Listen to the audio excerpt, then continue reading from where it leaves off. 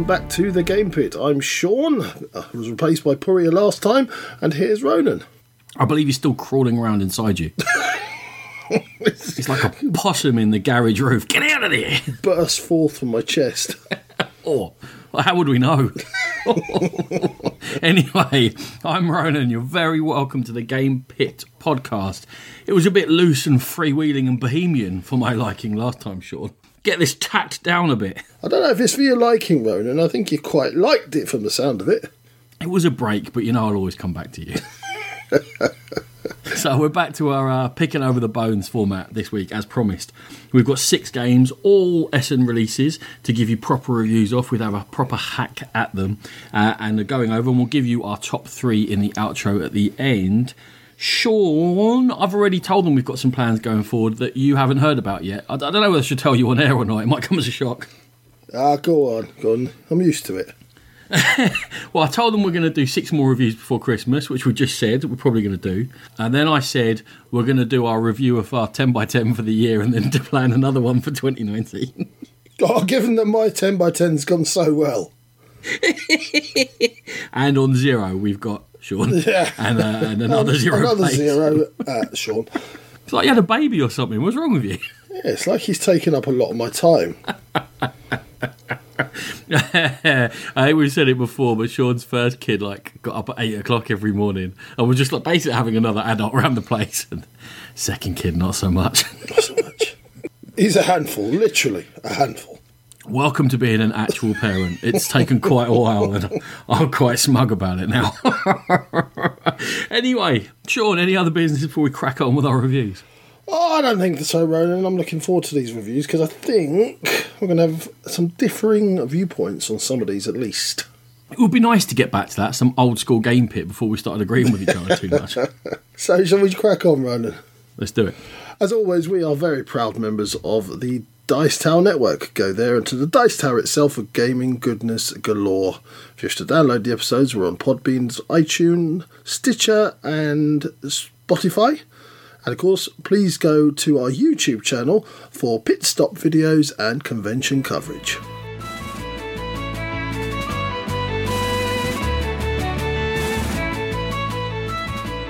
Let's kick this off with a Stefan Feld game. It's Forum Trajanum.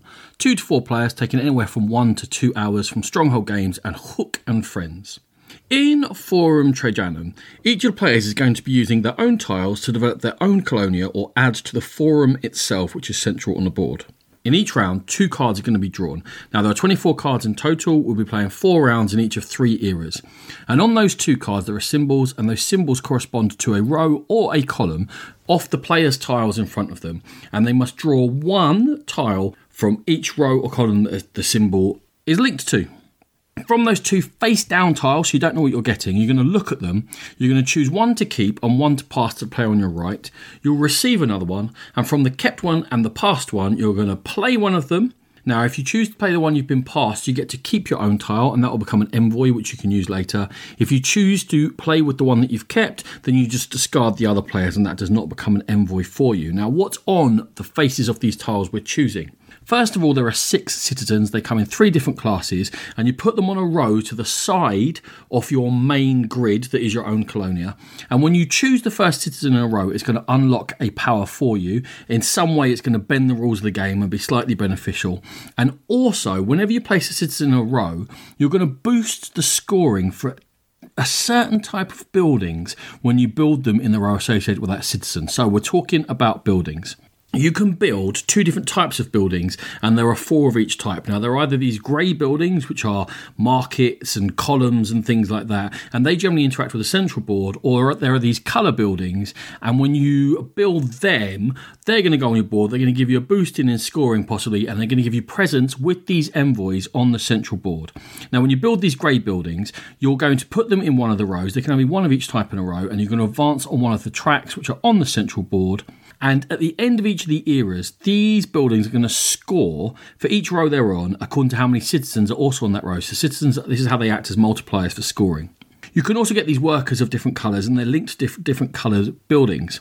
And when you build those buildings into your own grid, into your colonia, if you have an envoy, you can place it into this coloured grid, which is on the central board, which is the forum, and you claim that space. And you can only usually go in an area that is uncompleted, and you're looking to build up big areas of your own envoys and also get them close to these eagle spots, because that will score you points.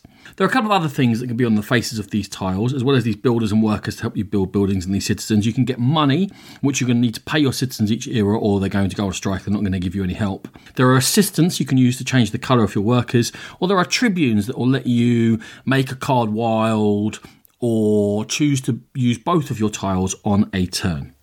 At the end of each era, which is every 2 rounds, there are cranes in the corners of your colonia, and you know that 2 of them have got citizens on them, so that's one of the ways in which you'll know you're getting citizens, but the other 2 citizens you don't start the game with, you don't know where they are. Anyway, these cranes are linked to the colour buildings, and if you've uncovered a crane on this era, all the buildings of that colour are going to score you some points. Also, the rows will score according to citizens and the grey buildings as suggested. Any of your envoys which are next to eagles in the main forum are going to score you a few points. You'll score for that biggest area of forum. Now, the way you do that is you've got a score slider which you can move along, again, sometimes by claiming tiles. And the further you've moved this score multiplier along, the more points you'll score for your biggest area in the forum. And the other thing that score multiplier is linked to are Trajan cards. And at the end of each era, there'll be a Trajan card that will score, and it'll be one of 2 things. It will be for things you still have, so resources, be they builders or workers or tribunes or coins or something like that you haven't spent yet, or for having certain patterns of grey and colour buildings on your boards around these temples, which are fixed spaces in your colonia. That end of era scoring happens 3 times. There's no end game scoring, and at the end of the 3rd era, people are going to check their points. Whoever scored the most points would have won Forum Trajanum. Sean, in a Stefan Feld game, you get here what you expect to get. That is, there are obstacles for you to complete your plan, and in this case it's the face down tiles, and then there are various ways to score points. Starting with that obstacle, the fact that you're choosing without knowing what your tiles are, how does it work for you? So effectively you are choosing for spaces on your own colonia board, aren't you? You're looking for double spaces, you're looking to reach the goals set out in each of the eras by the Trajan card, so you're not really picking your resources, but at the same time, effectively you are going to get a choice of 3 resources by the end. Yeah. I'm not sure I've got a better answer than that. But 3 completely random things. 3 completely random, but there's only so many things that are going to come up, and I actually really enjoyed the agony of choice. There were so many times when you pull up 2 really good things, or a good thing for you and a fantastic thing for another person, and you just, can I hand it over? Can I hand it over? And I just enjoyed the mechanism. I'm not saying it's the most watertight mechanism in terms of endgame scoring and delivering through the game, but just for the theatre of that moment, I really enjoyed it, Ronan. Okay. I'm not feeling the same in levels of enjoyment coming from you. I'm trying not to charge head first into you. Let's not butt heads this early in the episode. No, let's butt heads. I love it. Come on. All right. There's 2 massive heads. Let's butt them. I'll do it by coming at you from a different angle. So, you're drawing face down tiles. Not the most control in the world. Not the biggest decision space in the world. Then you're saying that you're drawing them in order to form the patterns from the Trajan card. But you don't get to choose where the tiles come from. Those cards will come out in the order they come out, and they'll dictate what column and row you can go to. So, again, I don't have much of a decision to make there when those cards get turned over. You've got your patricians that you can give them up to alter that, to take something from anywhere. And I think it's adapting. It's adapting, making the best of what you've got. You've obviously got quite a bit of choice. You've got a whole column and a whole row to choose from, and it's just trying to match them up as best as you can to what you've already planned. So if you want to put a double down, so a double blue down or a double red down, then it's trying to get 2 together and plan ahead. Just think, right, okay, that might work in 2 turns' time. I can maybe put a double down there. So yeah, not 100% control, but there is the inkling of control there, Ronan. There's not 10% control. Never mind 100%. I could be building to get the 4 corners of a temple. I use that in the rules explanation. And I can get to the 3 and then I just can't get to the 4th. I just can't. It doesn't come out. So you use your patricians. But that decision shrinks as the game goes on. So like there's fewer and fewer tiles there, and therefore I'm choosing less and less. So in the game where, to me, I always feel like I should be progressing somewhere, this limited decision space is shrinking as the game goes on. And I'm going, okay, now I have even less control because there's one tile left in this column. And that card's drawn, well, that's the tile to go. There you go. See, again, I come at that from a slightly different angle, Ronan. I enjoyed that. I enjoyed the fact that it was, I really need that to come out, but let me plan ahead. Let me make sure I've got patrician if I need to go to that space. There are various ways you can get patricians into your hand, building great buildings, obviously. They're still called tribunes, by the way. I've been trying not to say it, but you said patrician 88 times. You know what? That is one of my points. So I've made one of my own points about learning this game. There are too many things to remember. There's workers, patricians, tribunes. There's assistants and envoys and all sorts going on. That was the major stumbling block because I'm thick, obviously. I just couldn't get to grips with all the different names, and I still can't because I'm doing it wrong on the podcast. My man, you have absolutely now hit the nail on the head. All right? Yes, there is a load going on. There's 4 different colour buildings. There's 4 different types of grey buildings. There are 4, 5, 6, 7, 8 different types of workers. There's 3 different tracks for when you build a grey building. There's the citizens that give you a power, and the second one gives you an extra something. And then, but don't forget the scoring. That slider moves up as well, and that changes how you go. And with the citizens, you've got to pay them. If you don't pay them, you flip them over. Sometimes you don't need them as much. And then with those cranes, don't forget about those cranes, mate, because those cranes will score you. So make sure you get your yellows down before you uncover your yellow crane. All in a game in which I'm blind flipping a couple of tiles. The decision space is far too small for everything that's been heaped on top of it. It is a standard feld in which you are prevented from doing something on a plain plan. In my opinion, too much here.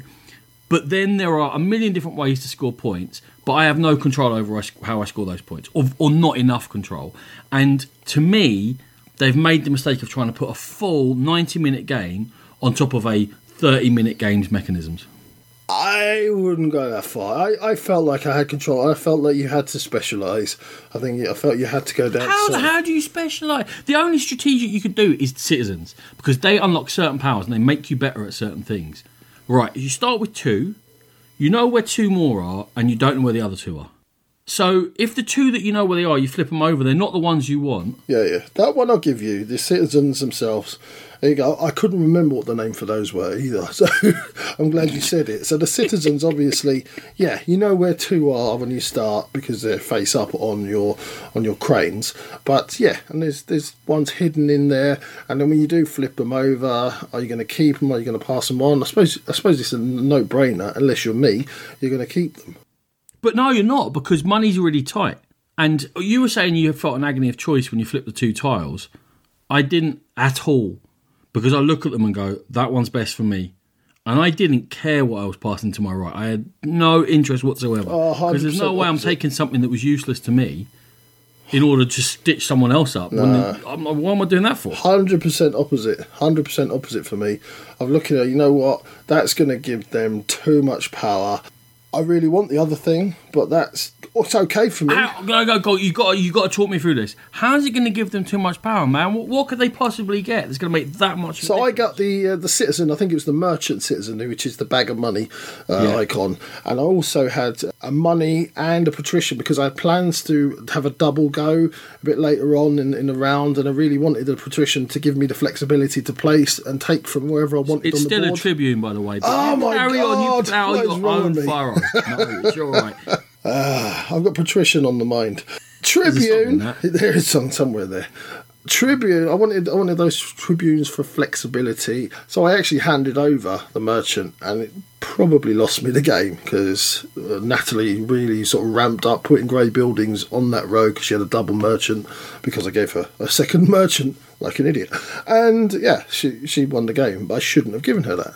And that wasn't an agonising choice. That was you making a poor choice. Was the tribune ever worth as much as a citizen? The other thing, you know what? I think it was a tribune and slide the old slidey thing at the top along. which is a fool's economy because it takes you about 82 moves to get it anywhere decent. Exactly. How big did you guys manage to get your envoys in the forum? Because certainly for the first 2 scorings, people were dribbling points from that. Our first 2 scorings, yeah. A bit better. On the first couple of goes, to be fair, like what you've just said, we didn't really chain anything together.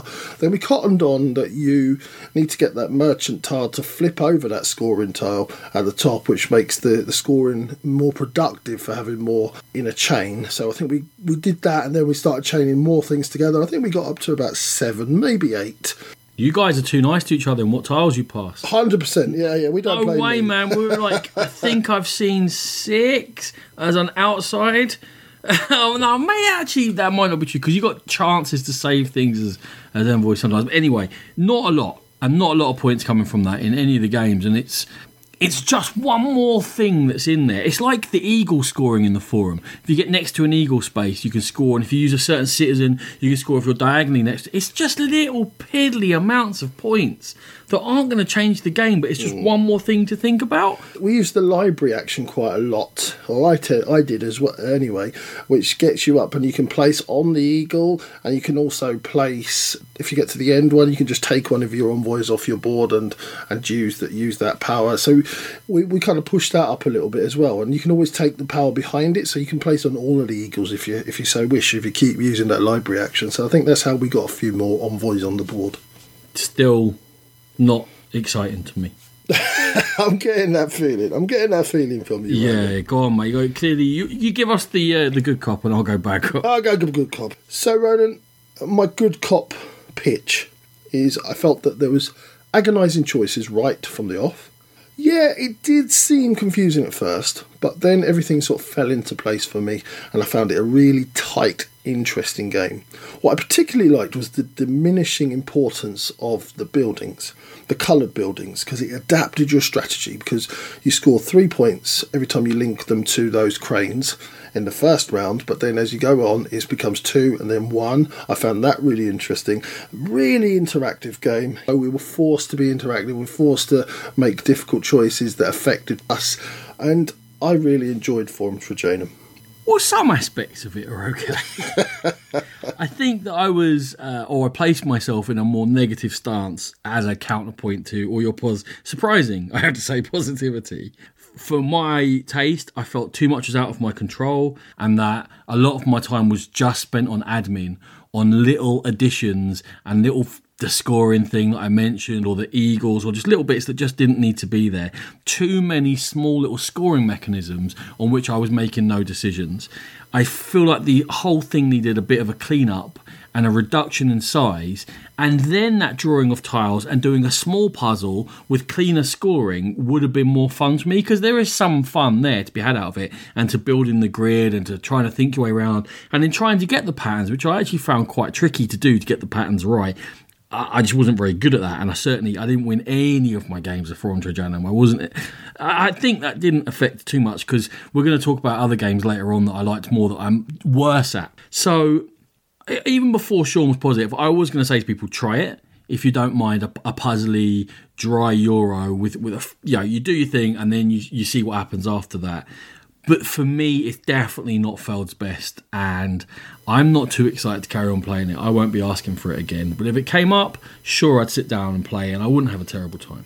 So that's Forum Trajanum. Sean, what's next?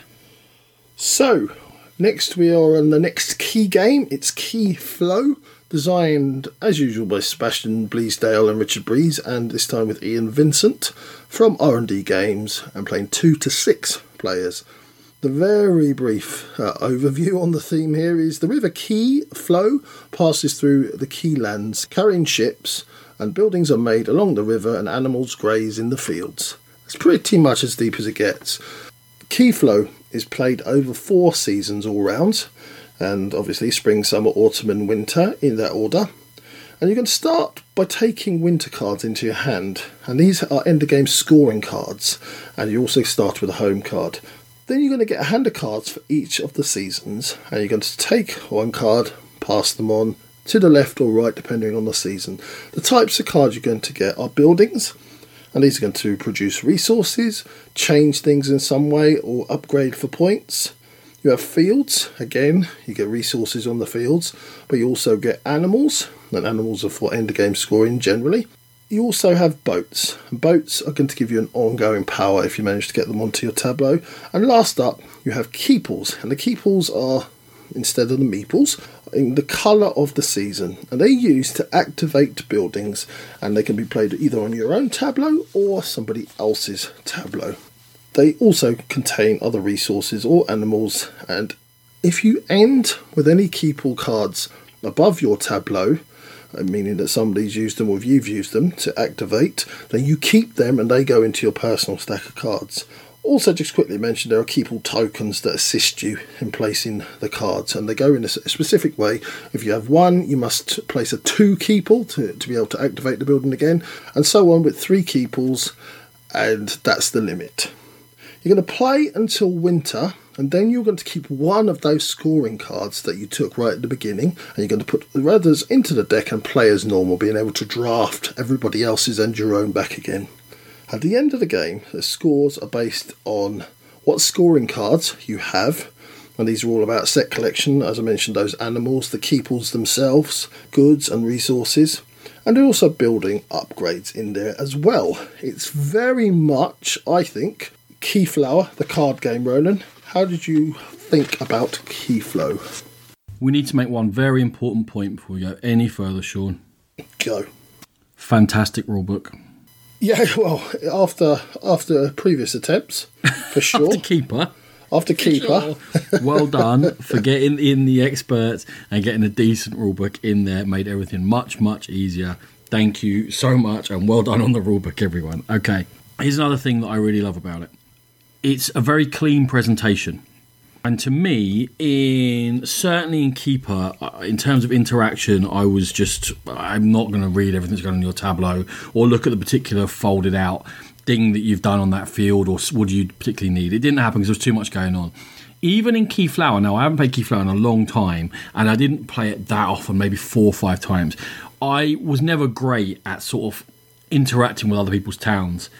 The Keyflow to me, maybe because it's in a familiar format with the cards and the drafting, but also the presentation, the very clear 2 rows, these are the things you can go to, these are the things you can't go to, really aids me in my interaction, and that is a really important part of it, which is unusual for a card drafter. Yeah, I think just having those arrows on the keeple cards, the one that points towards you and the one that points towards your arrows. It just reminds you, hang on, I can actually place this on somebody else's. So let me have a look what they've got. And it encourages you to go and have a look. And you can only really affect your neighbours. So you're only really that interested in your neighbours effectively. Yeah, for end of game scoring, etc., you kind of need to know what's going on around the table. And maybe with the bigger player numbers on this game, you can go up to 6. Maybe that's a little bit more difficult. Also, unusually, again, maybe it's just me, unusually, the interaction really drives what it is that you want to draft and don't want to draft. In that, you need to be really aware of what you can use around you, who's drafted what, where you can get your upgrades for your buildings, where you can get access to gold, where you can get access to stone. And then there's a really nice spatial aspect in that if you do get that stuff, it's coming into your home card. Are you then able to transport it somewhere useful from your home card? Also, where you place your own resource gathering things. It's not just good enough to have a mine that produces coal. If you need that coal at a card that's 6 cards over to the right, because you're never going to get it there. The spatial aspect of your neighbours and that interaction also comes into your own tableau. So I felt like we were very much playing within a space. Yeah, and you are building that sort of, I don't know, whatever it is, a village or that sort of riverside community, because as you said, you do have to think very carefully about where you're placing things. If you do not have the buildings that are going to move lots of goods, lots of spaces, there's no point in placing that coal building, as Ronan said, 6 cards to the left, because you're going to struggle to get that anywhere that's of any use. So you've got to really think about what you're placing and where you're placing it. And yeah, for sure, definitely a very strong aspect of this game. The spatial aspect in there then leads into, so you can throw a card away just to take a 2 meeple token to power up a meeple card. The first couple of times I played, I didn't throw anything away. I ended up with a village that was like 30, maybe not 30 cards, 10 cards wide. and it was useless, utterly useless. Now I throw cards away like confetti. I've gone too far the other way. I end up with about 2 cards in my village going, I haven't built anything. What have I been doing? I haven't built anything. So I've just been throwing them away and meepling other people's and trying to actually run what it is I produce. And I have never got that balance right. I am absolutely terrible at Keyflow. I either build too many things and never run them, or I build too few and then I've got nothing to run. To be fair, Ronan, I've played this a few times with other people. I've only played once with your good self, and I have to say I wasn't impressed.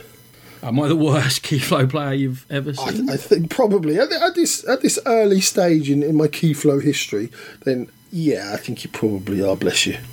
It's not easy being me.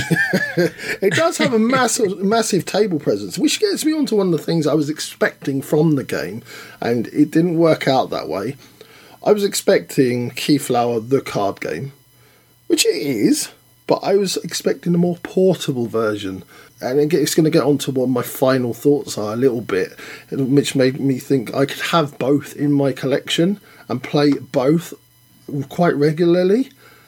This one has quite a table presence. There are a lot of cards. There's a lot of mixing up the cards at the beginning for the different player numbers, etc. So it isn't that quick, streamlined version of Keyflower that I thought it would be. Yes, it is. It's not. Yes, it is. Yes, it just it's not. is. It's not. It is. In playtime. It plays in the same. It plays in a similar time frame. It does similar things. Get off the crystal meth. Leave the Class A's alone, all right? What? A similar playtime? Keyflower takes like 2.5 hours. Does it, my bottom? Who have you been playing with? Like 4 players, it takes 2.5 hours to play Keyflower. No, not in mine. Not whenever I've played it. You're crazy. This plays in like it's like a 45-minute game. No. Man, I don't know. Are we still talking about Keyflow? Have you moved on? Are you talking about something else? This one might be slightly shorter, but it's really not that noticeable. It's like 3 times shorter. You've gone mad. You've actually gone mad. No, we've established your high. No. And aid is on its way. We've established that you are low and you need that hit. We haven't got to the lows of this episode yet. Don't start talking about that. You're mad. Yes, it takes up a decent amount of table of space, but in terms of play, once you know it, you're just like, boom, right, you throw out 6 cards for this player account, there's your winter ones, here you go, let's go draft. And the draft doesn't take long, and you're done in under an hour. Guaranteed. You have never played Keyflower in under an hour. Get out. No, I haven't. I've played a Keyflower in an hour and a half, and this one's about an hour and 10. I don't understand you. I don't know what you're doing. I've never understood. Should I use a 2 meeple or a 1? How long are you there to make that decision? Your point was wrong. So we'll move on to a decent point because you clearly. Well, you're not going to provide it. Have we got a guest? Hi, Puria here. Oh. Dude. Very good one. No, absolutely. In terms of. I've actually written in terms of on my next point. And I didn't mean to. Anyway, he says in terms of a lot. Sorry, Corey. Let's move on. Actually, this links into that point we just made. You get the winter scoring cards. So there are a few scoring cards in autumn, but most of them are in winter, and everyone gets dealt a handful of them, but they only get to keep one before winter starts. So they know that this is one way in which I'm going to score points. I know some of the other cards in the game, but I don't know the majority of the scoring cards in the game. Therefore, I am somewhat playing blind now. I know I score points for my upgrades, but a lot of the scoring opportunities that come my way, I'm not fully aware of what they're going to be. Yeah? Yeah. That does lead to 3 rounds of playing a bit blind. Where you're a bit like, I don't know, I'm going to collect a load of pigs, I'm going to get all this gold, I'm hoping there's pig and gold scoring cards, otherwise. So, in terms of establishing the winner, that is probably a bit more random than you would expect from a key game, or I would expect from a key game. What it does do, though, is lead to a lack of analysis paralysis. Because those big scoring cards are not available till the end, people aren't able to then analyse every single card for the 3 seasons beforehand and go, oh, a cow's going to be worth 4, but a pig's going to be worth 3, but a double pig might be worth more than... That doesn't happen. And then at the end, there are no more building cards other than scoring cards and meeples. So again, it still actually flows quite quickly because you can look at the scoring cards and go, no, I don't have any ships. No, I don't have any sheep. Yes, I do have loads of coal. Boom, that's my scoring card. And for each player is going to have to make a decision there whether the payoff and the lack of control of endgame scoring is worth the lack of analysis paralysis. Oh yeah, 100% agree with you. You've got to kind of focus on one aspect, because that's going to be the one card you keep, and you're really sort of putting all your eggs into that basket to a degree. There's obviously going to be other eggs around, and you know what some of them are, so you might just edge out a little bit on something that you've already got, but then you don't want to make it too obvious, because then somebody will negative draft you, because they will just take it away and say, well, you're not having that because you're going to score loads of points from it. So yeah, but I really like that. I know some of the cards that are going to come round, and I'm going to get some of my cards round, depending on the player count, back to me, but it's just which ones are going to come back to me, and everything else is opportunistic. I like it. You're starting to talk sense. I'm starting to believe that you're coming down for that massive high. Have you got any other points? We'll meet in the middle. It seems unlikely. Anything else before I sum up? No, I'm pretty much ready to sum up myself, Ronan, so crack on. Keyflow. Strong game. I like drafting anyway, so I'm predisposed to like it. It plays quick, clearly plays in under an hour every single time, even with higher player counts. I've played it with up to 5, under an hour, playing it with 2. Not that much quicker, to be honest with you. It all makes sense once people learn the iconography, which doesn't take that long. There sometimes is a little bit that they need to learn how that scoring works from the winter phase. So first game it can come as a bit of a shock, and you go, oh, I score for what? I don't know what you score for yet. It depends. But once you get used to that, to me, it's part of the charm. For others, I can see other points of view. I love the fact that there's that interaction in it, but I'm not constantly worried what everyone else is doing, and it's not really negative interaction. They can deny you things by going in quicker in yours. It's just something to consider, but it doesn't feel like you're bashing each other all the time. Keyflow's a hit for me, Sean.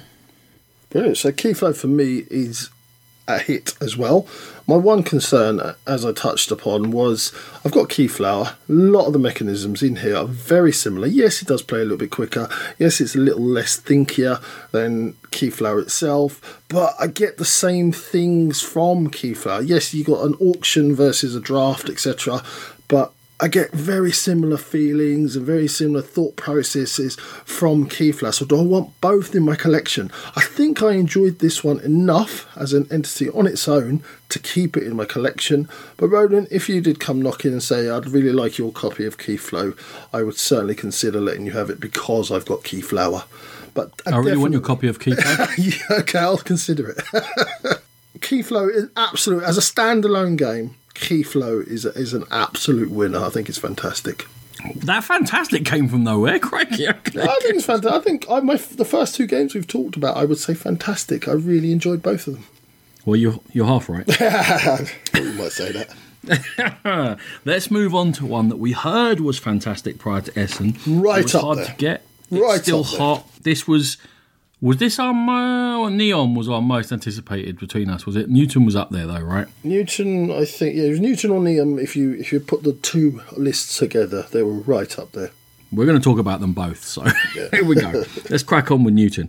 Designed by Simone Luciani and Nestori Mangione, from Cranio Creations, 1 to 4 players, taking around 90 minutes to play.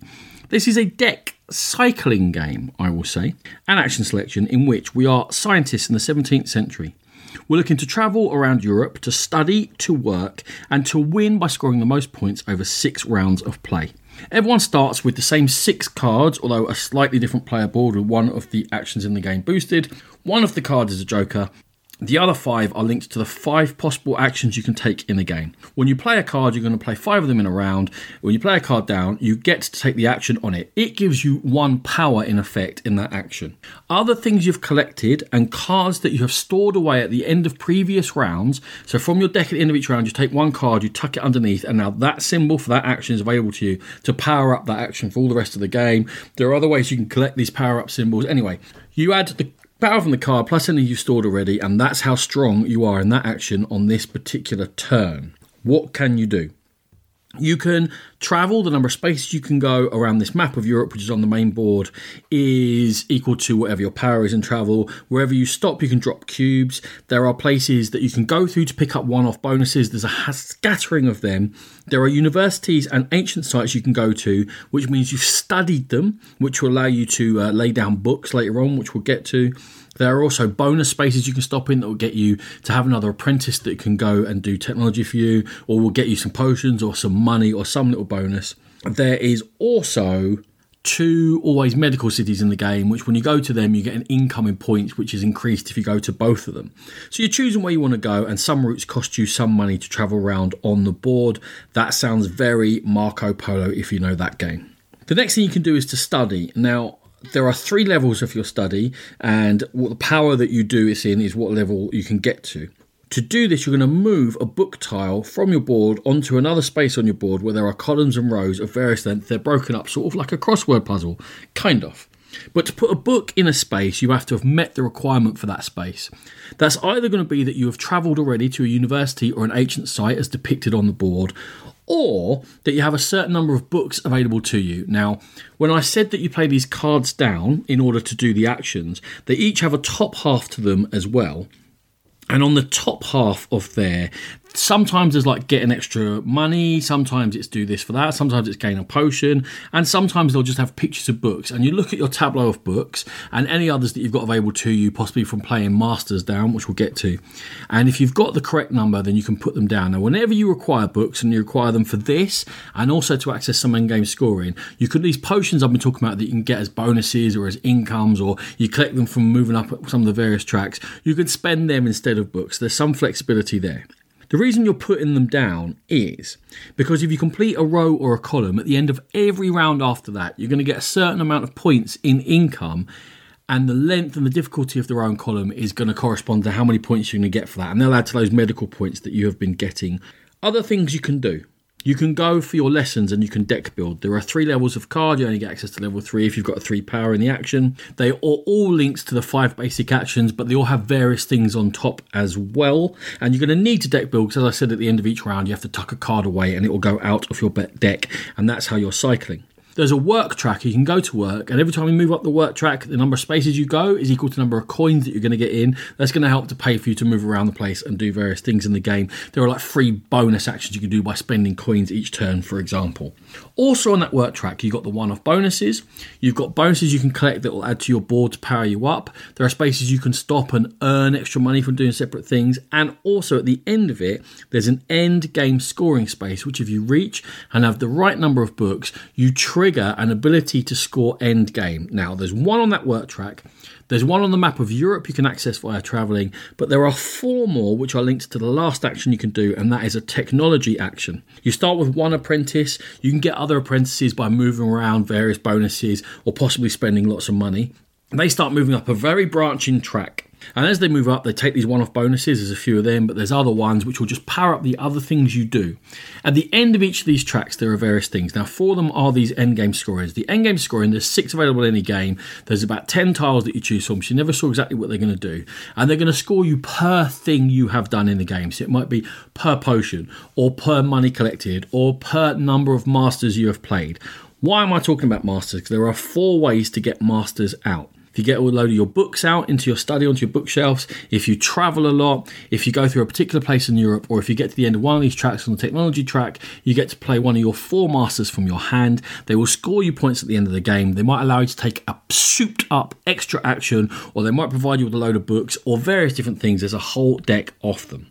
Now, I keep talking about bonuses and books and masters and tiles because you are solving a puzzle in which you're going to work out how you want to score your points, and by taking the various bonuses, powering yourself up in order to get either an incoming point or lots of endgame points to score the most points in your game of Newton.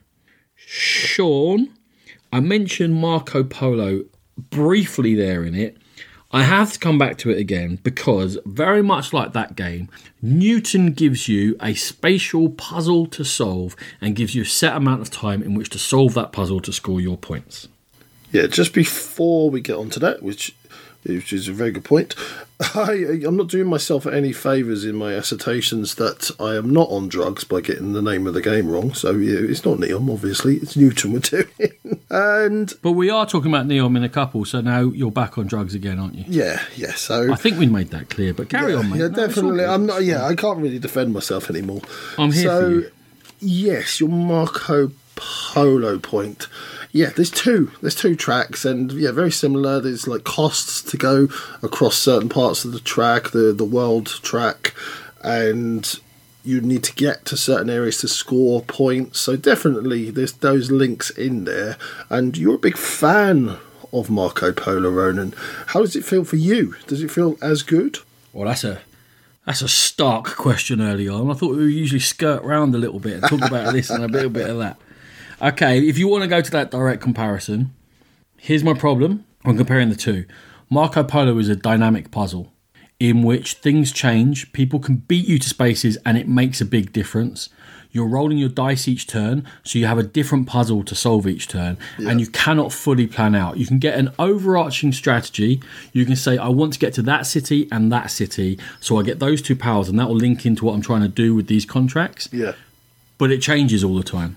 100%. Newton doesn't change. That's why I'm rubbish at it, but yeah.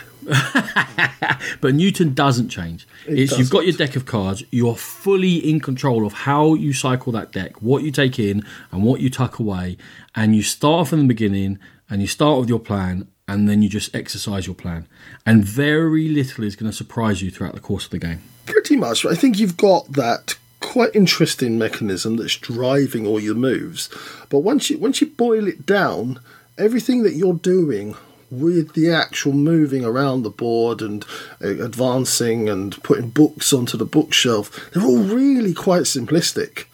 And you've really only got that one thought process that's really driving your what books to get into your hand, what cards to get into your hand to make those processes work for you as best they can. But them in themselves are quite simplistic. In terms of simplistic as well, when I look at, and I'm sorry to say, I'm going to not do it again after this, but when I look at Marco Polo, there are various plans I can go down.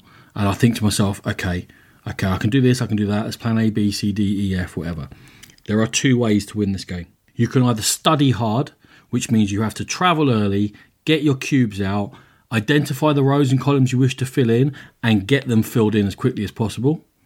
Or you use the tech tree, you get a lot of bonuses, you pick 3 or 4 off the 6 endgame scoring tiles and say, I'm going to score heavy on those tiles, and that's my plan, and that's what I'm going to do.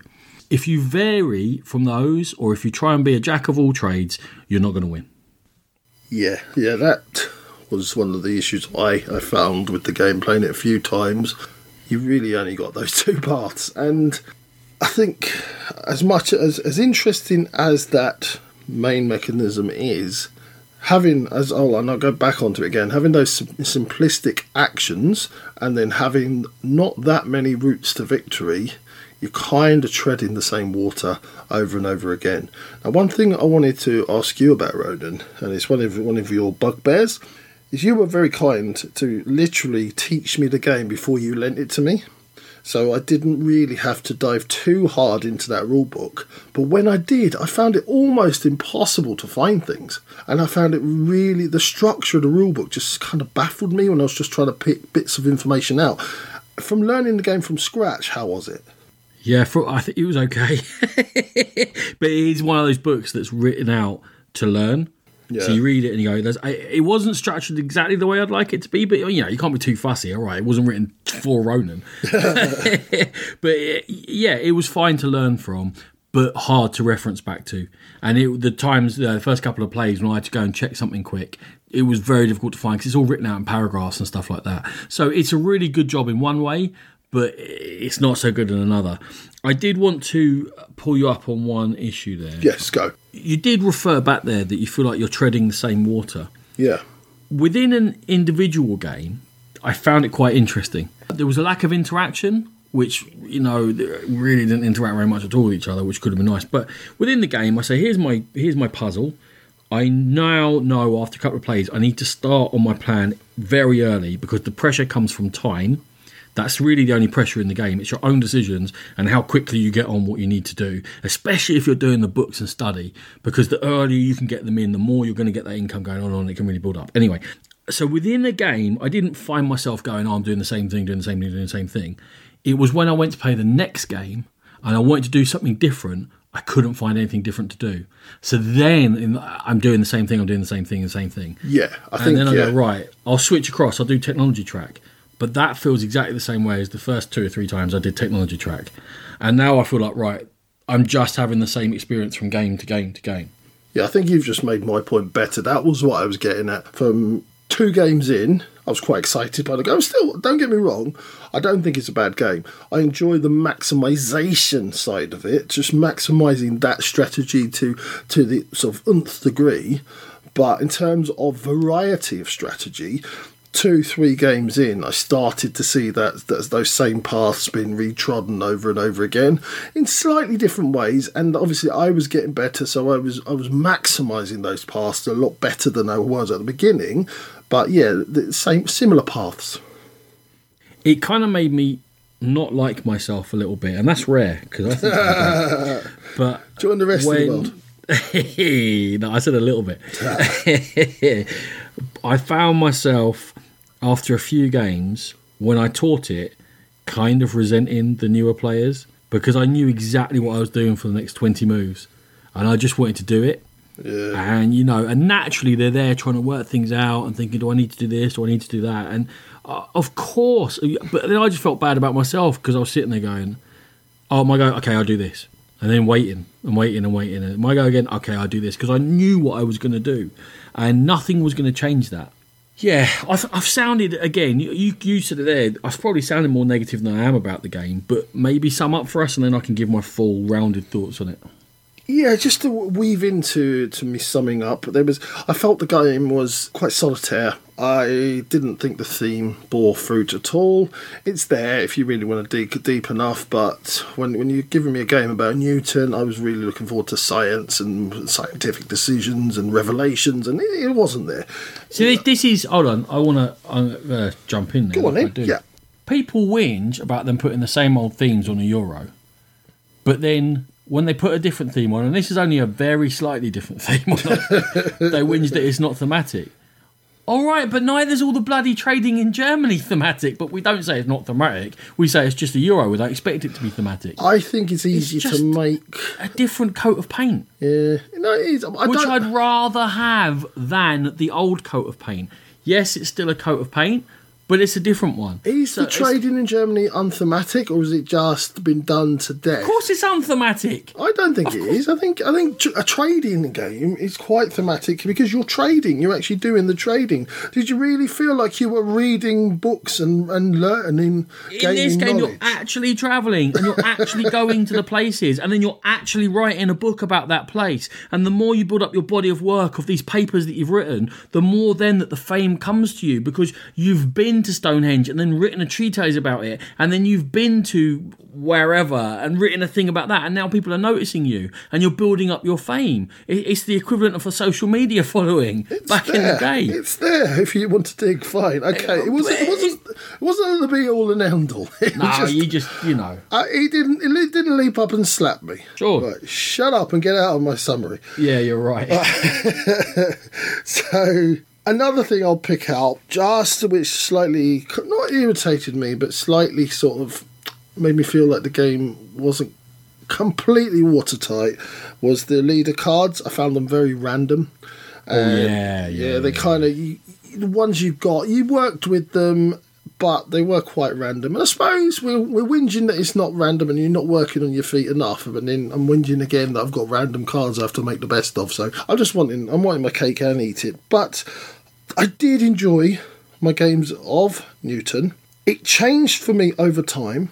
From the first couple of games, it became a different game. As I said, it was more of an optimization game rather than solving that initial puzzle, but I still enjoyed it. It wasn't the game I wanted it to be. Now, I missed out on getting a copy because I didn't pre-order in Essen, and am I gutted anymore? Not so much, but I'd still play it if somebody asked me to. It's a good Euro. It's thinky. It's not too long. It certainly doesn't overwhelm you. The problem is that it's similar to some games that are great. And it's not great to me because of the fact that each game's too samey and it's a bit limited. And I know from turn one what I'm going to be doing in the very last turn. And nothing, therefore, is going to surprise me. There's not enough interaction. It was close, but they just missed out that magic sprinkling of whatever it is that would have turned it into a special game. So Newton, a decent Euro for me. And we'll see you again in part 2.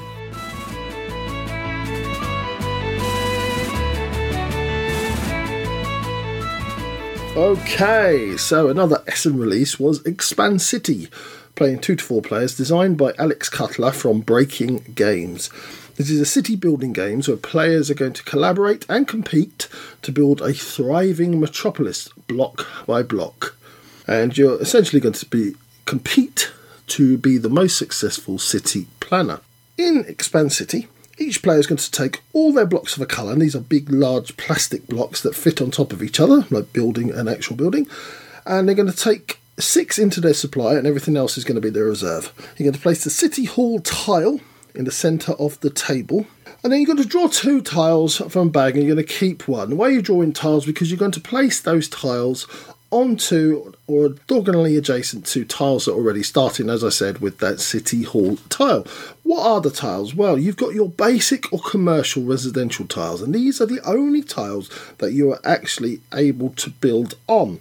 And you have your modifier tiles, which are things like schools, churches, hospitals, parks, and they are going to change the way that your buildings score by adding or subtracting from the commercial and or residential buildings. So then the building itself, it takes form in 3 actions, and you have 2 choices in those 3 actions. You can either place a building, floor, block onto a vacant lot or onto one you already have started, or you can take a block from your reserve into your supply. Then you complete your buildings and you score them. So residential buildings can only have 1 to 3 blocks, and commercial must be 4 plus. But you can only build 1 floor higher than your highest completed building of each type. And you can also only have 3 on the go. The basic scoring is 1 point for each floor, plus your adjacent modifiers. And lastly, you have contract cards. You're going to get these when you complete a building, and what they do is they're going to give you extra points for building in certain areas, for achieving certain milestones or objectives, or for building next to certain places. And you're going to keep going until all your tiles are gone, and the end of the game scoring with goal cards that were placed at the beginning of the game. Very, very simple game, Ronan. I'm interested to see what you think of this one, Ronan, because it is very, very liked. Well, I suppose it kind of looks nice. Knowing you, that's not a great start. I'm literally struggling to come up with comments for this game other than my summary.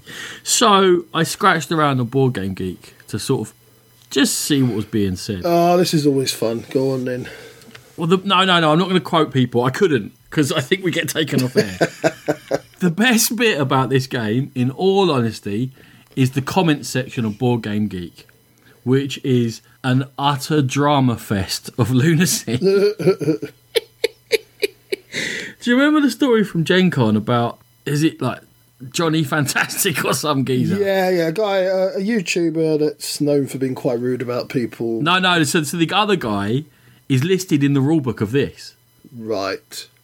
The guy who punched that YouTuber who's really rude. Right. Yeah, the guy who punched him, that's right. We actually got a message telling us not to support violence or something, did we not? Yeah. I blocked that geezer on Twitter the second time he sent us the same message.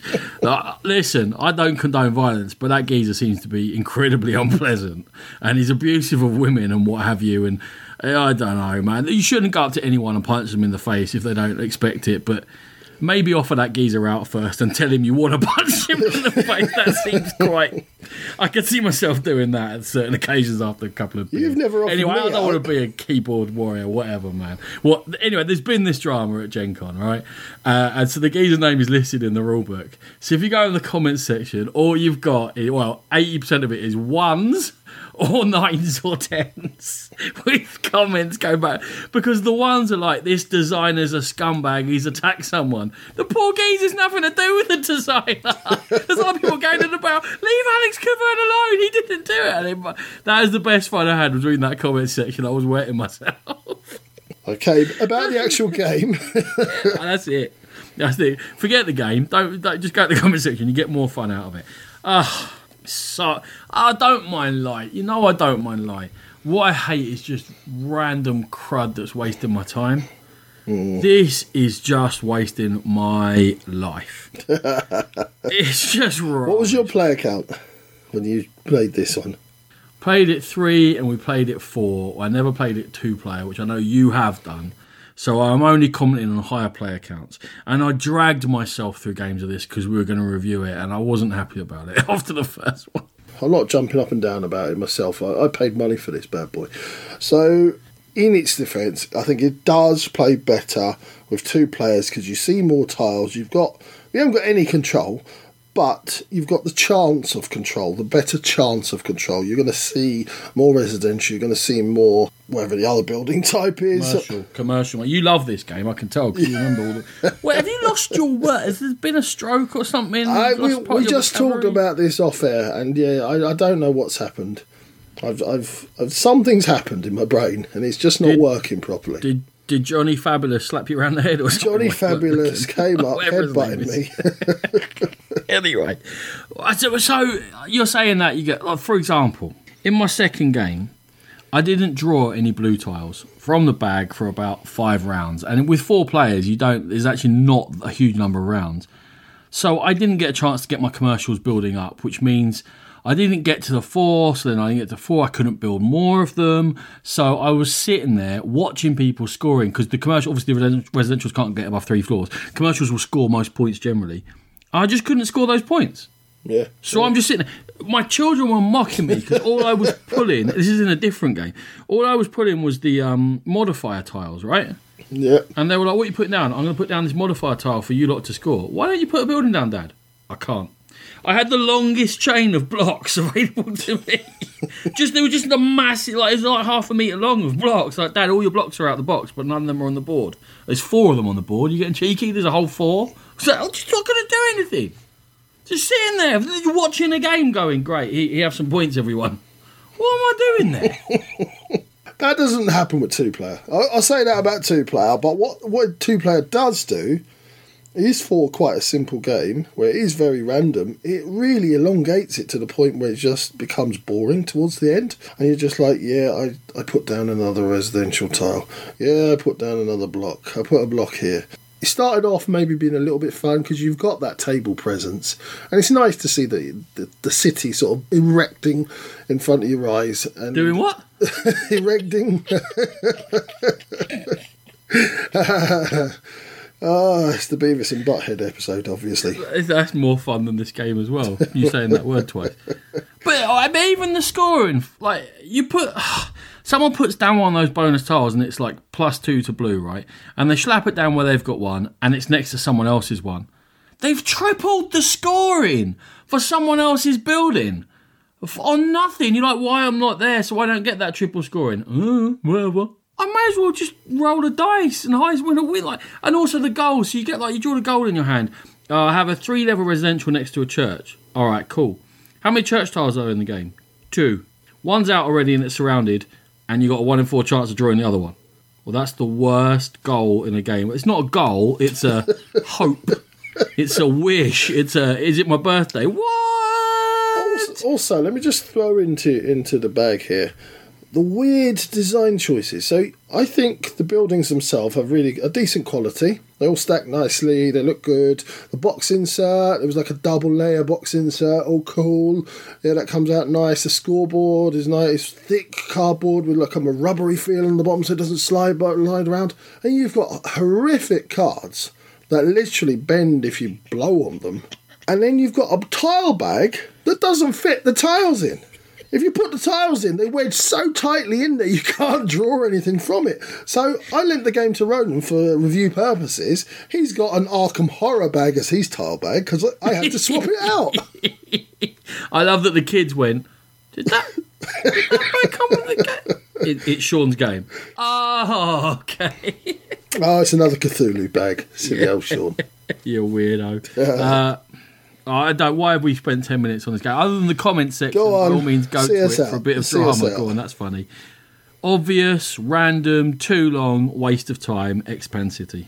Apart from the weird design choices, it is too random. It's just easy not to get what you want and get stuck, especially if you do have 3 buildings on the go, as we found in the 2-player game. You have no way of expanding into those, so if you don't get the tiles to lay, you can't do anything.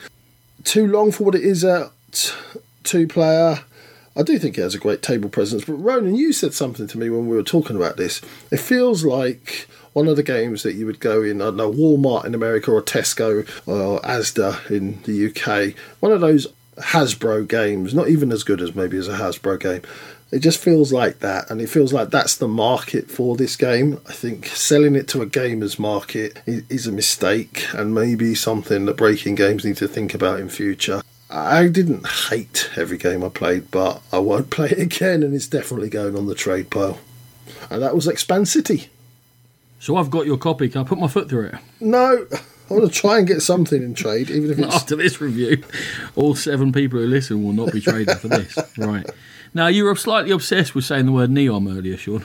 I was. I'll probably call this one Newton now. Yeah, so I've decided we'll throw a NEOM review in just to try and help you. Your therapist texted and said that I should, just to help you get over it. Right.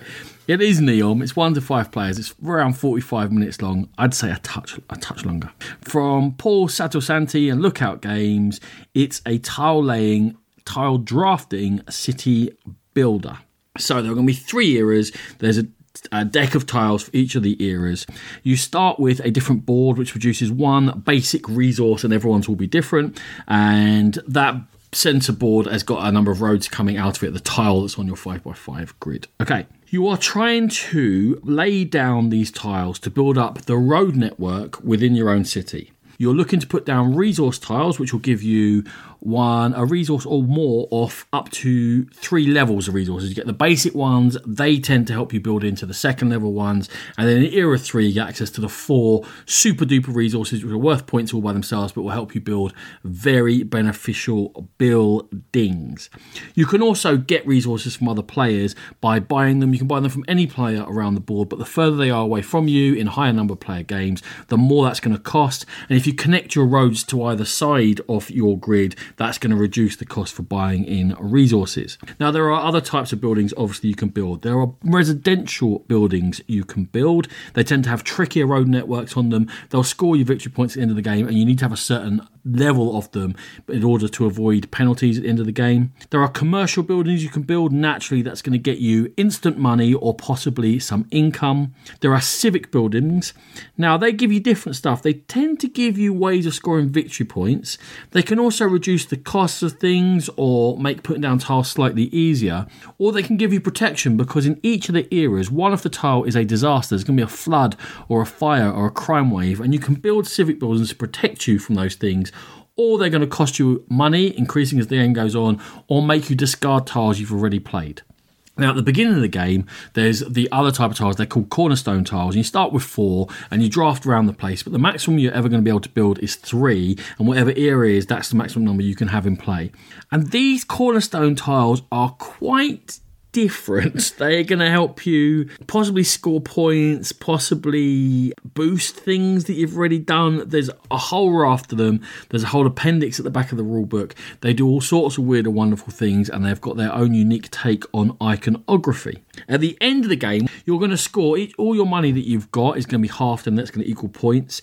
The neighbourhoods you've got, which is linked residential tiles together, is going to score you points. Any civic buildings or cornerstones that you've put down that give you endgame points for doing various things. You have to have had some sort of power within your city, otherwise you're going to get minus points. Your resources will score points, with the basic levels being low scoring and the host 4 high levels being worth 10 points each, which is a decent whack. However, those resource producing tiles have got pollution on them. If you've built residential too close to those, you're also going to get some minus points. Whoever has scored the most at the end of that, the 3 eras, will be the winner of NEOM. Sean is a city builder and a drafter. It's like the love child of the other games in this episode. Indeed. So where I would like to start, Ronan, and we haven't done this, in the looks of this game. I felt, even though it is quite abstract, I liked the streamline look to it, and I was quite excited about it when I first saw it in the flesh. I believe when a man is talking about, or anyone is talking about, the looks of a game, this must be split into two different things. Aesthetically pleasing. I like it. Good. In terms of use and iconography, horrific. I was getting to that. But just from standing back and having a look at the general components and, as you said, aesthetically. Yeah. Pleasing. I said pleasing. Yeah. Horrific to use. I mean, some of it's okay. The resources are easy. Costs are kind of easy. The basic obvious tiles that if you were saying to someone, build me a city builder, they'd have those in play within 2 hours. All the basic things all make sense. They've tried to bring in something a bit different and variety and I guess some form of strategy by bringing in these civic buildings and specifically the cornerstones. Now... Oh, the cornerstones, mate. Oh. I thought we'd wait for a little while, but go on and crack into them. It's just a farce. The first thing you do when you're teaching someone a game is hand them these 4 tiles. I've played it several times and people say to me, look, I'll just show you, mate. What does this do? Yeah, I don't know. You're going to have to check the rule book. And you go to the rule book and it's listed in some weird colour highlighting. It's alphabetical order, but it doesn't make sense to have it in alphabetical order because all the tiles are mixed in with each other. And then when you read the explanation, you're like, I wish I hadn't read that. And there's so many of them. There's so many of them. Oh, and they're so varied. And, all right, fine. Because when we previewed this, we said, oh, this could be the key to it, right? A lot of drafters, we even said it about Keyflow. You don't really know exactly what strategy you're going for. These cornerstones, this is it. This is how we know and we can build it, makes it thinkier. They really have very little impact at the end of the day. And most players don't bother building their cornerstones because it's just not worth it, or it's just worth as many points as any other tile.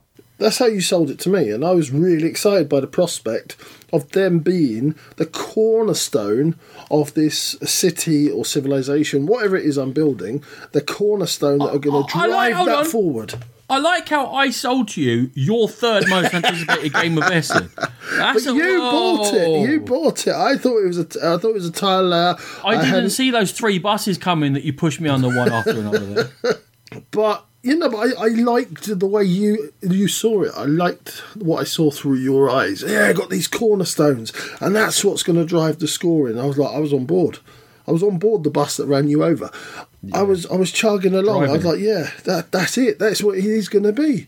Those cornerstones, I'm looking at them thinking, oh, I've got to make some real good decisions here when I'm choosing my cornerstones, because you could pick blindly.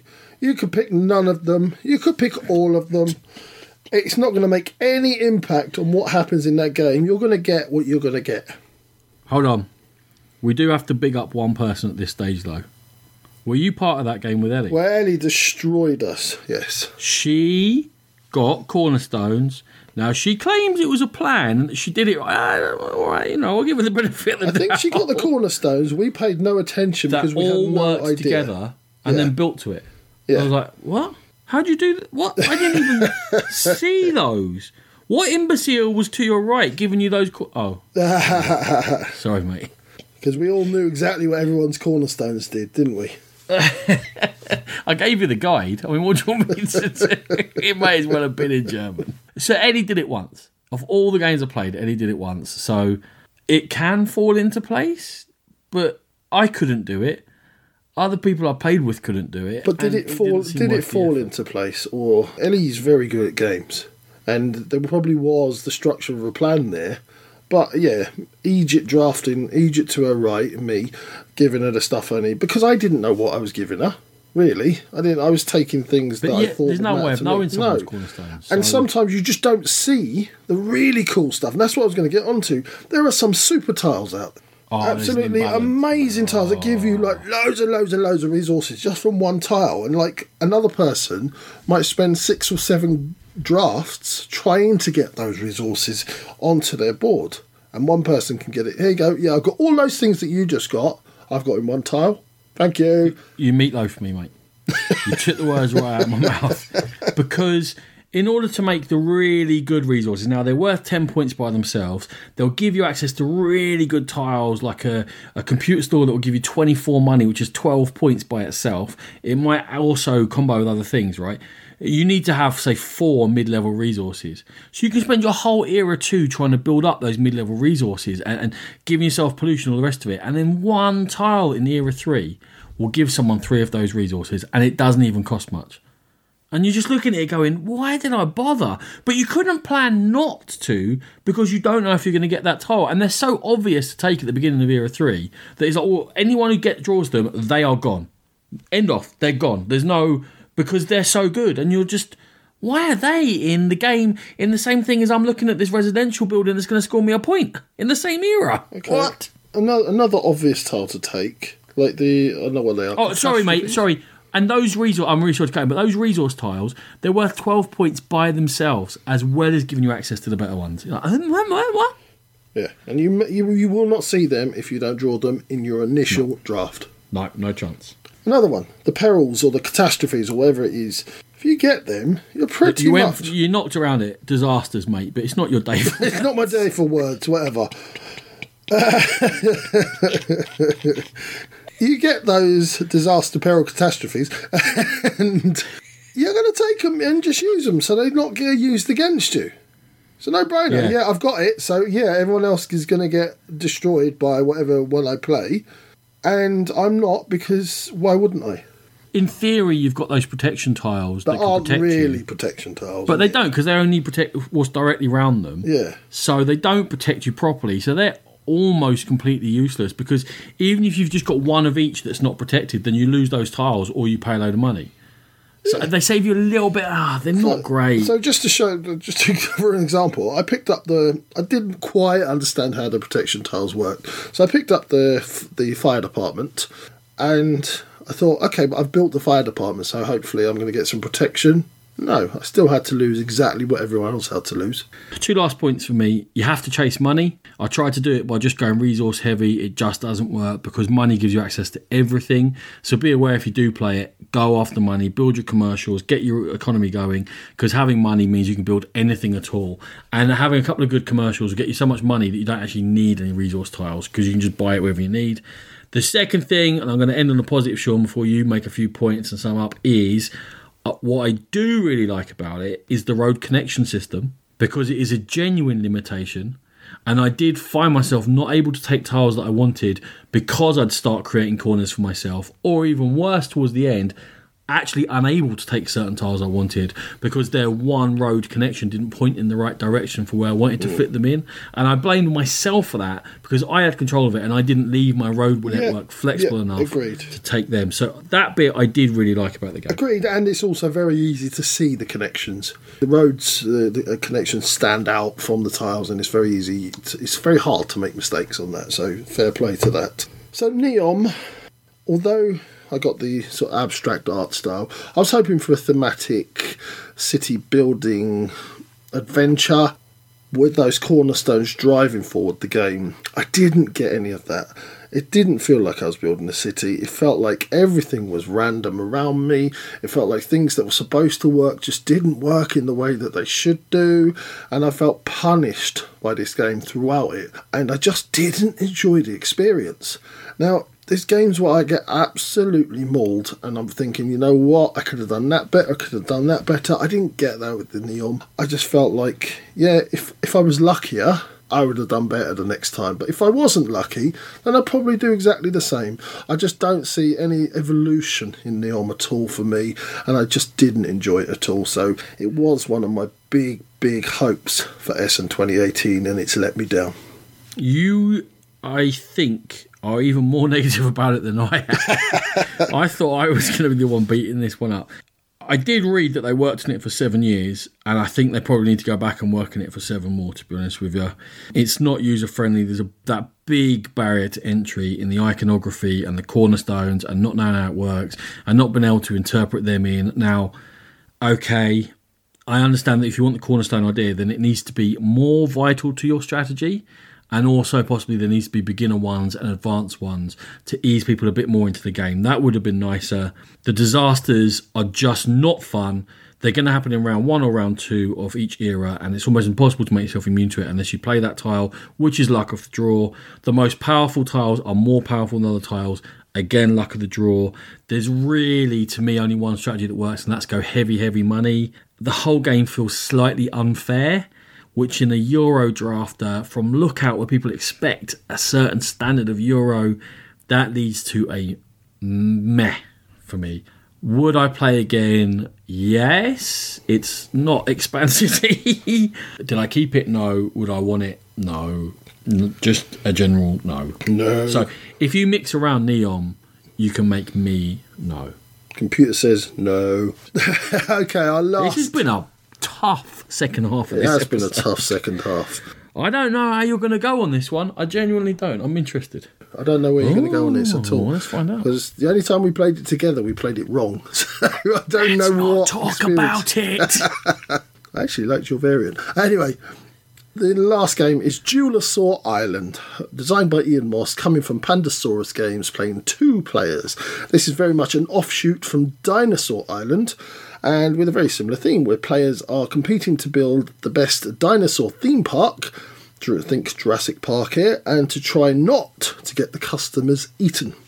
So you have a central player board. We'll come to that in a minute. But you've also got your own player boards, and on your own player boards you have 6 DNA strands, which you're going to be using to create your dinosaurs. And you also have your security indicators, show your levels of security in terms of not getting your punters chomped.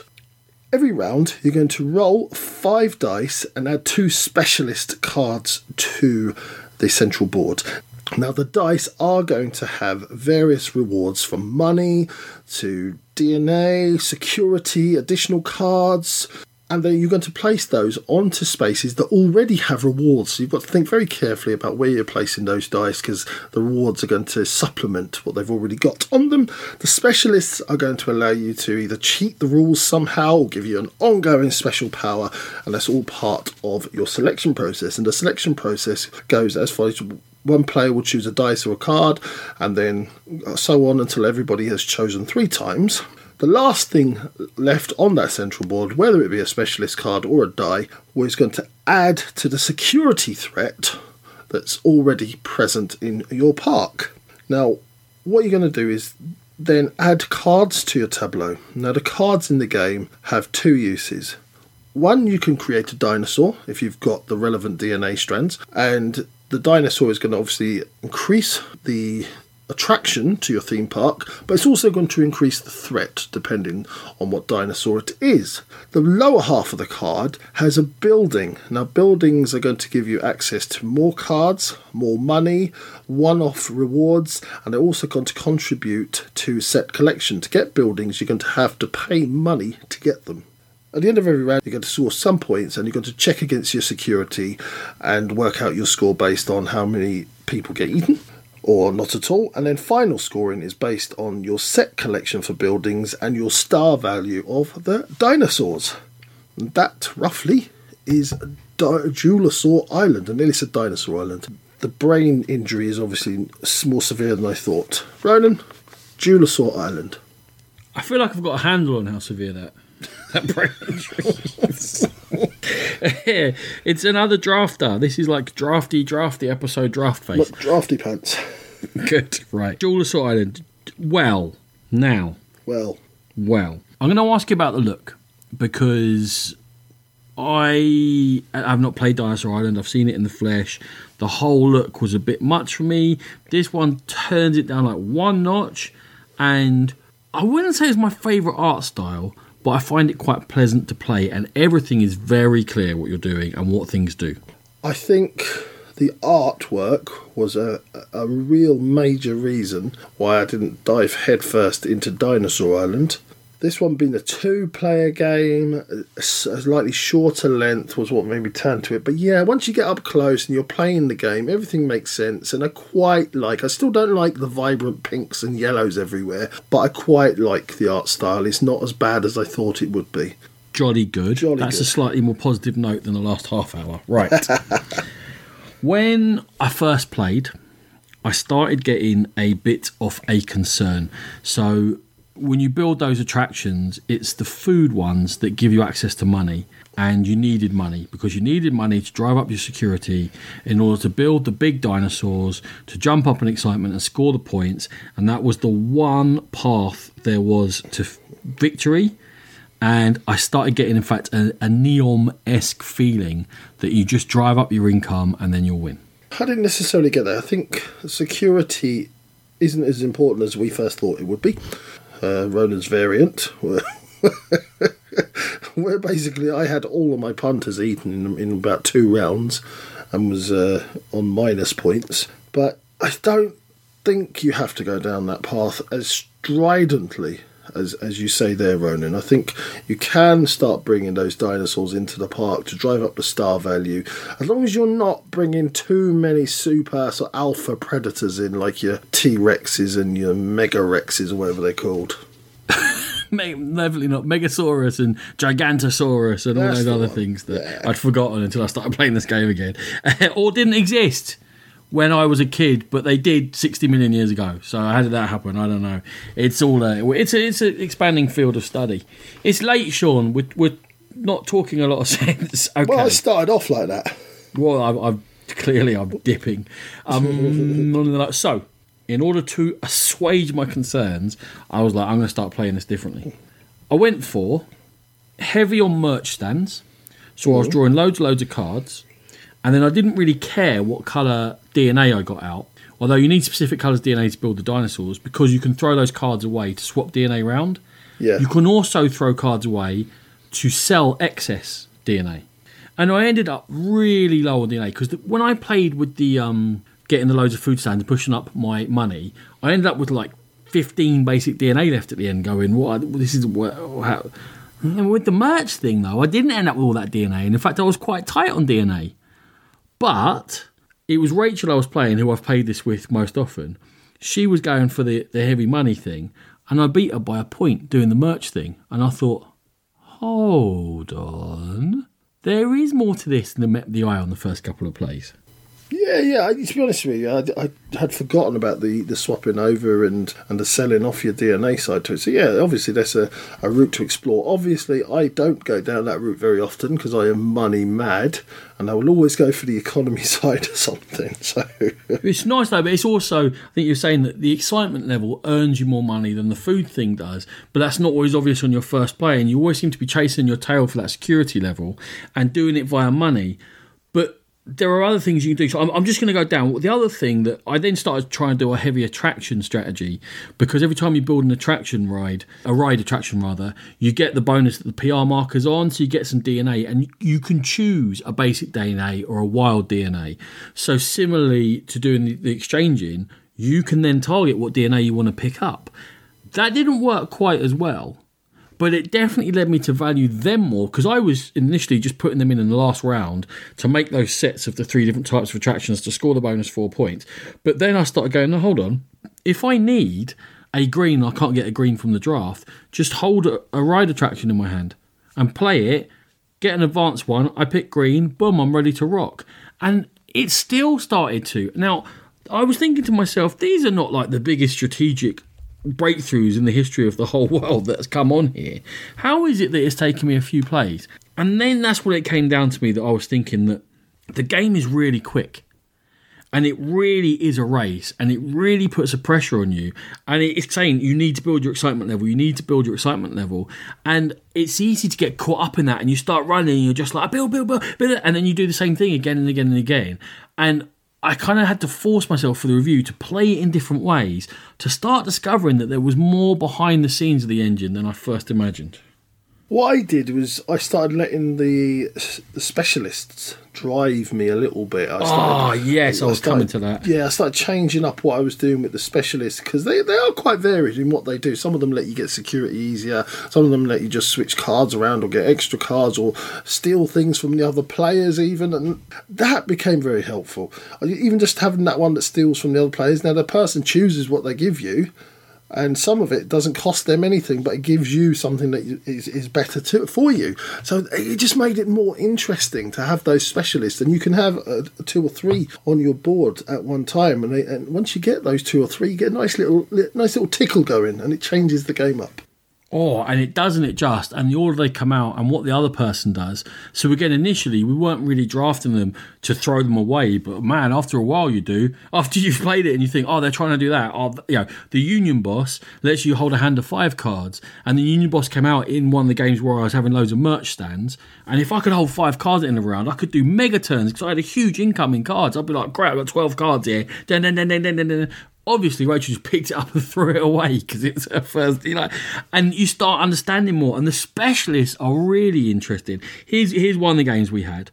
I thought I'd be smart. I went money in this time, and with my money, I built up my security level really quickly, way beyond what it needed to be. Thinking right now, every time a security power up is rolled on the dice, now I don't have to pay 4 money rather than not paying 1 or 2 when it comes up early. And that's what I did. I started drafting, and I'd take the security level each time.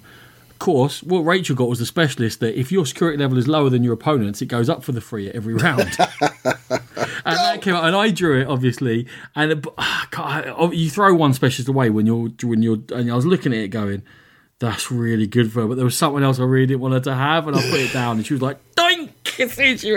And that was a different way it happened, where then she was like, as long as I just build herbivores and slowly build up, my security level will go up all the time, and then I've got time to go. And then at the end, she got 2 other endgame scoring cards. Now, in a lot of games like this, getting an endgame scoring card early on is not worth it.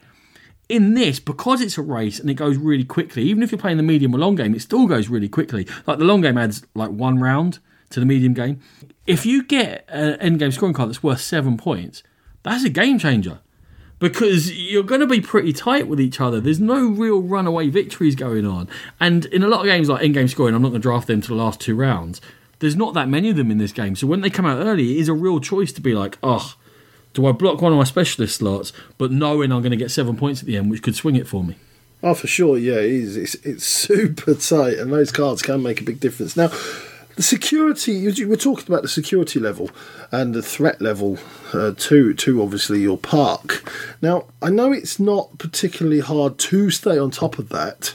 You always have the option of buying things or drafting certain things or getting specialists, but it's always on your mind. And just that mechanism, so if you leave something that adds 3 to the security level, it's a very clever mechanism, and you almost have to work together sometimes. Oh, hang on, if I take that, we're both going to be knackered. Now, do I want to be knackered as well as the other person, or do I save them by saving myself? And it's an interesting little thing to have to add on the thing that you leave behind, the thing that you don't want. It's definitely worth the turn after your opponent has spent a load of money and they're down to like 4 money, going, right, doesn't matter what's on these dice, I'm taking the 0s and the 1s so that we're stuck with a 2 or 3 at the end of this round. See what you can do out of that. And of course they sit there looking at you like, you don't want that. No, I don't want it. But you're getting a 3. You're you put yourself in that hole.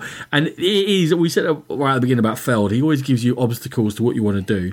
That security level is basically the obstacle to what you want to do, because otherwise it's wide open. You can do it. You can build as many dinosaurs as you can afford. But you really have to consider it. You really have to plan for it. It's tough. Do you keep back a bit of money, or do you spend it now for the bonus, knowing that you're vulnerable next turn? It's negotiable. It's there for you to deal with.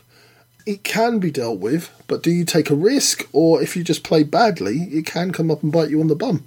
Play badly is a bit harsh. I mean, not great at it.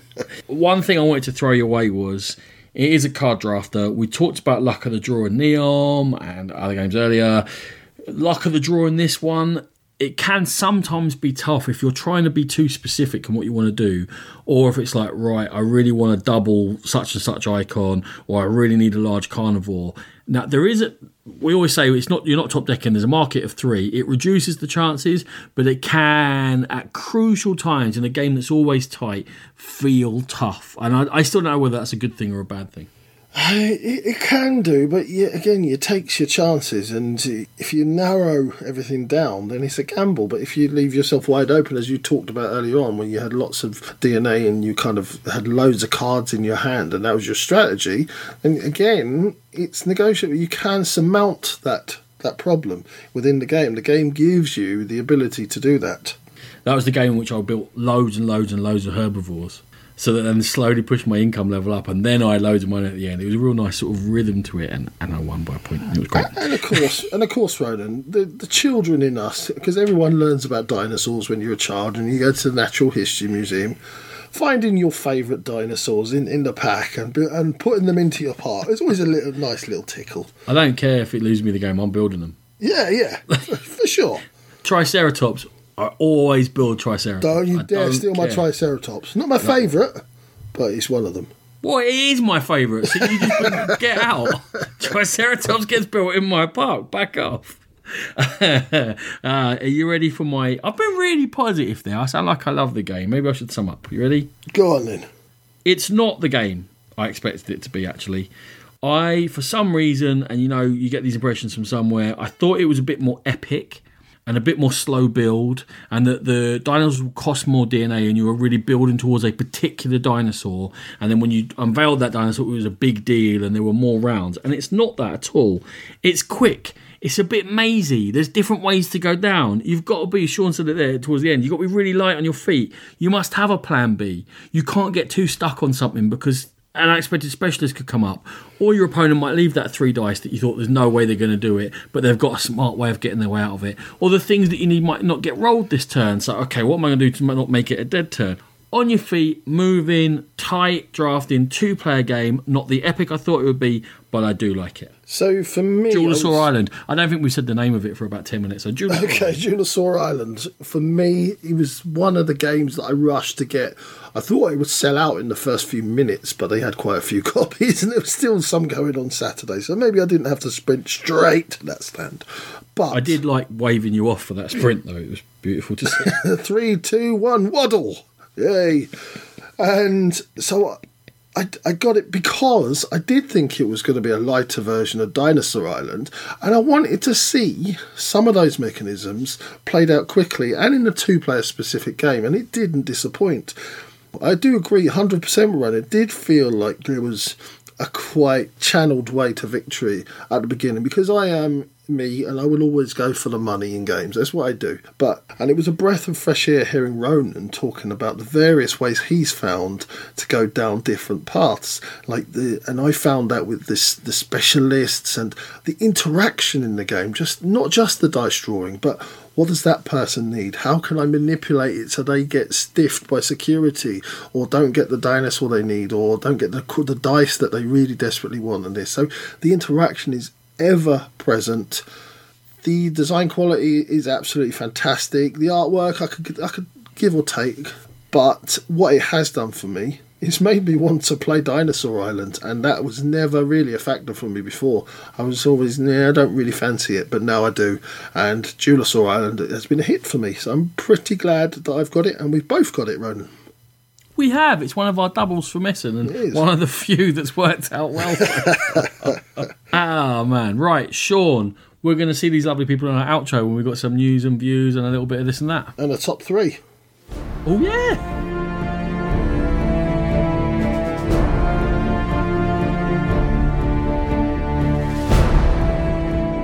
Welcome back to the outro.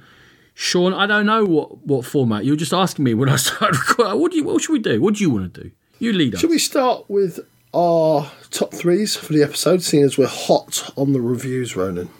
Let's do that. Well, we were a bit red hot poker on some. We surely were. Okay, do you want me to kick off? Yeah, go on. Number 3. I think I came across more negative probably because of a slight level of disappointment, because I was really hyped for it, but it's Newton. It's a good Euro, happy to play again, can't play it too often, hasn't got the longevity and the variety in plays that I was hoping for, but still a good game. So Newton is my number 3. So for me, my number 3, Ronan, I said it before we started recording, I couldn't decide between 2 games for my number 3. I think Duelosaur Island is just going to edge out Newton. Not because Newton is a bad game, but because I've had better experiences and I'm still learning with Duelosaur Island. I felt I've learned what I need to know for Newton. Oh, have you grown as a person? Not go that far. Okay. My number 2, I've got a horrible feeling that you've done a terrible choice as your number 1, and other than that, your 1, 2, 3 would have been the same as mine, because my 2 is Duelosaur Island. I really enjoy the shifting nature of it, the fact that each gameplay is slightly different, but there's a pattern, that those specialists, you can learn what's in the deck, but it'll always come out in different orders. You've got different priorities. You have to react to what the other player's doing. I very much enjoy playing Duelosaur Island. I don't think it's got endless replayability, but these first few plays of it I've very much enjoyed, and I'm looking forward to playing it some more. Okay, my number 2 is Keyflow. Very excited about it before, and it hasn't let me down. Just that slight similarity between Keyflower, which I still think is a better game, that holds it back. It's very slightly, but as its own entity, it's a very good game. That's Keyflow, and my number 2. I knew. I got a horrible feeling when you said 3 and 4 with Duelosaur Island and Newton. Yeah, my number 1 is Keyflow. I hope you picked that up from the review. I just like the flexibility, the fact you don't know exactly where it's going. Kind of similar in some ways to Duelosaur Island, but Duelosaur Island you can more plan your path. Keyflow, again, you're reacting to what the players are doing, what meeples they give you, where you can put meeples in. Don't waste drafts. Don't overbuild your village. Make sure it's tight and everything is there for a purpose. And I've enjoyed the game very much and happy to play it at various player counts. I think it works all the way around. And it's so quick, Sean. So much quicker than Keyflow. It's really unbelievable how quick Unbelievable that. And Ronan's worst... A 7.5 minute game of Keyflow coming. Ronan's worst fears are realised. My number 1 is Forum Trajanum. I love Stefan Feld. This brings all the Feldian aspects to the game that I really enjoy. The point salad, the obstacles. Now, where Ronan and me sort of split paths and he went one way and I went another way was that drafting. I really enjoyed the theatre of it, not knowing quite what you're going to get, but having things that can mitigate against it. Maybe not 100% control, but I felt there was more control than Ronan did, and I really enjoyed my game. Just enjoyed playing it. Being in the game and playing it was just thoroughly enjoyable to me. So my number 1 choice is Forum Trajanum. I can only presume that you'd had a good dinner. You and the missus were getting on well. You hadn't been at work that day. You had a following wind. The dog was curled up at your foot. Whatever, man. I don't know. You know what that means, though. It means that I'm actually right and that Keyflow is our number 1 joint game of the episode. It is. It is. Which means I'm right. Which means you're an idiot for not seeing the brilliance of Forum Trajanum. One of those two things, yes. Okay, that's that for these 6 games. Sean, the next time these good people hear from us, our plan is that they're going to get reviews of 6 more games. They are? Yes. And then, as I mentioned last episode, we're going to do a review of our 10 by 10 of 2018. We'll see how that goes. Plan maybe a slightly less ambitious 10 by 10 for 2019, at least from Sean, with fewer 4-hour games. Mine is going to be mitigated to just playing 10 of the games I state.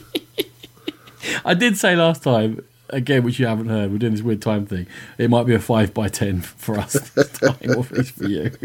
And then we're going to start doing a bit more like episode 1, 2, 3, but not with Puria all the time. With Sean and I, we might invite other people in, but where we just chat about some games that we've been playing or Kickstarters that we've done, or have a more sort of free form sort of style to some of our episodes, and not just these formal big deep reviews. It'd be more like our general conversations minus the swearing. And in which case there will be half the length. A fraction. We're going to try them, and that's going to be coming your way some way towards the end of the Christmas and New Year holidays, where we've played with family, and there'll probably be a slightly different style of game mixed in there with the heavier games that we've been able to get in, and we'll just see how that goes, man. Maybe something different for 2019, sure. Yeah, why not? Let's start the new year with a bang, or a whimper, as we usually do. A dribble. That's how I'm envisioning it. All right, thank you so much, everyone, for joining us, and we'll catch you again next time. Thank you, Sean. Thank you, Ronan. You're very welcome. And Sean's going to see us out. As always, we are very proud members of the Dice Tower Network. Go there and to the Dice Tower itself for gaming goodness galore. If you wish to download our episodes, we are on iTunes, Stitcher, Spotify and Podbean. And we do have our YouTube channel where we have our pit stop videos giving you a brief overview on the latest games, and we do have convention coverage on there too. If you wish to contact us, our email address is thegamepitpodcast@gmail.com. And another great way of contacting us is to find us on Board Game Geek for our guild, where you can come in and chat with us there. We're on social media. We have a Facebook page, an Instagram page, and a Twitter page at Game Pit Podcast. Thank you very much for listening, and we'll catch you next time. Music by E. Aaron.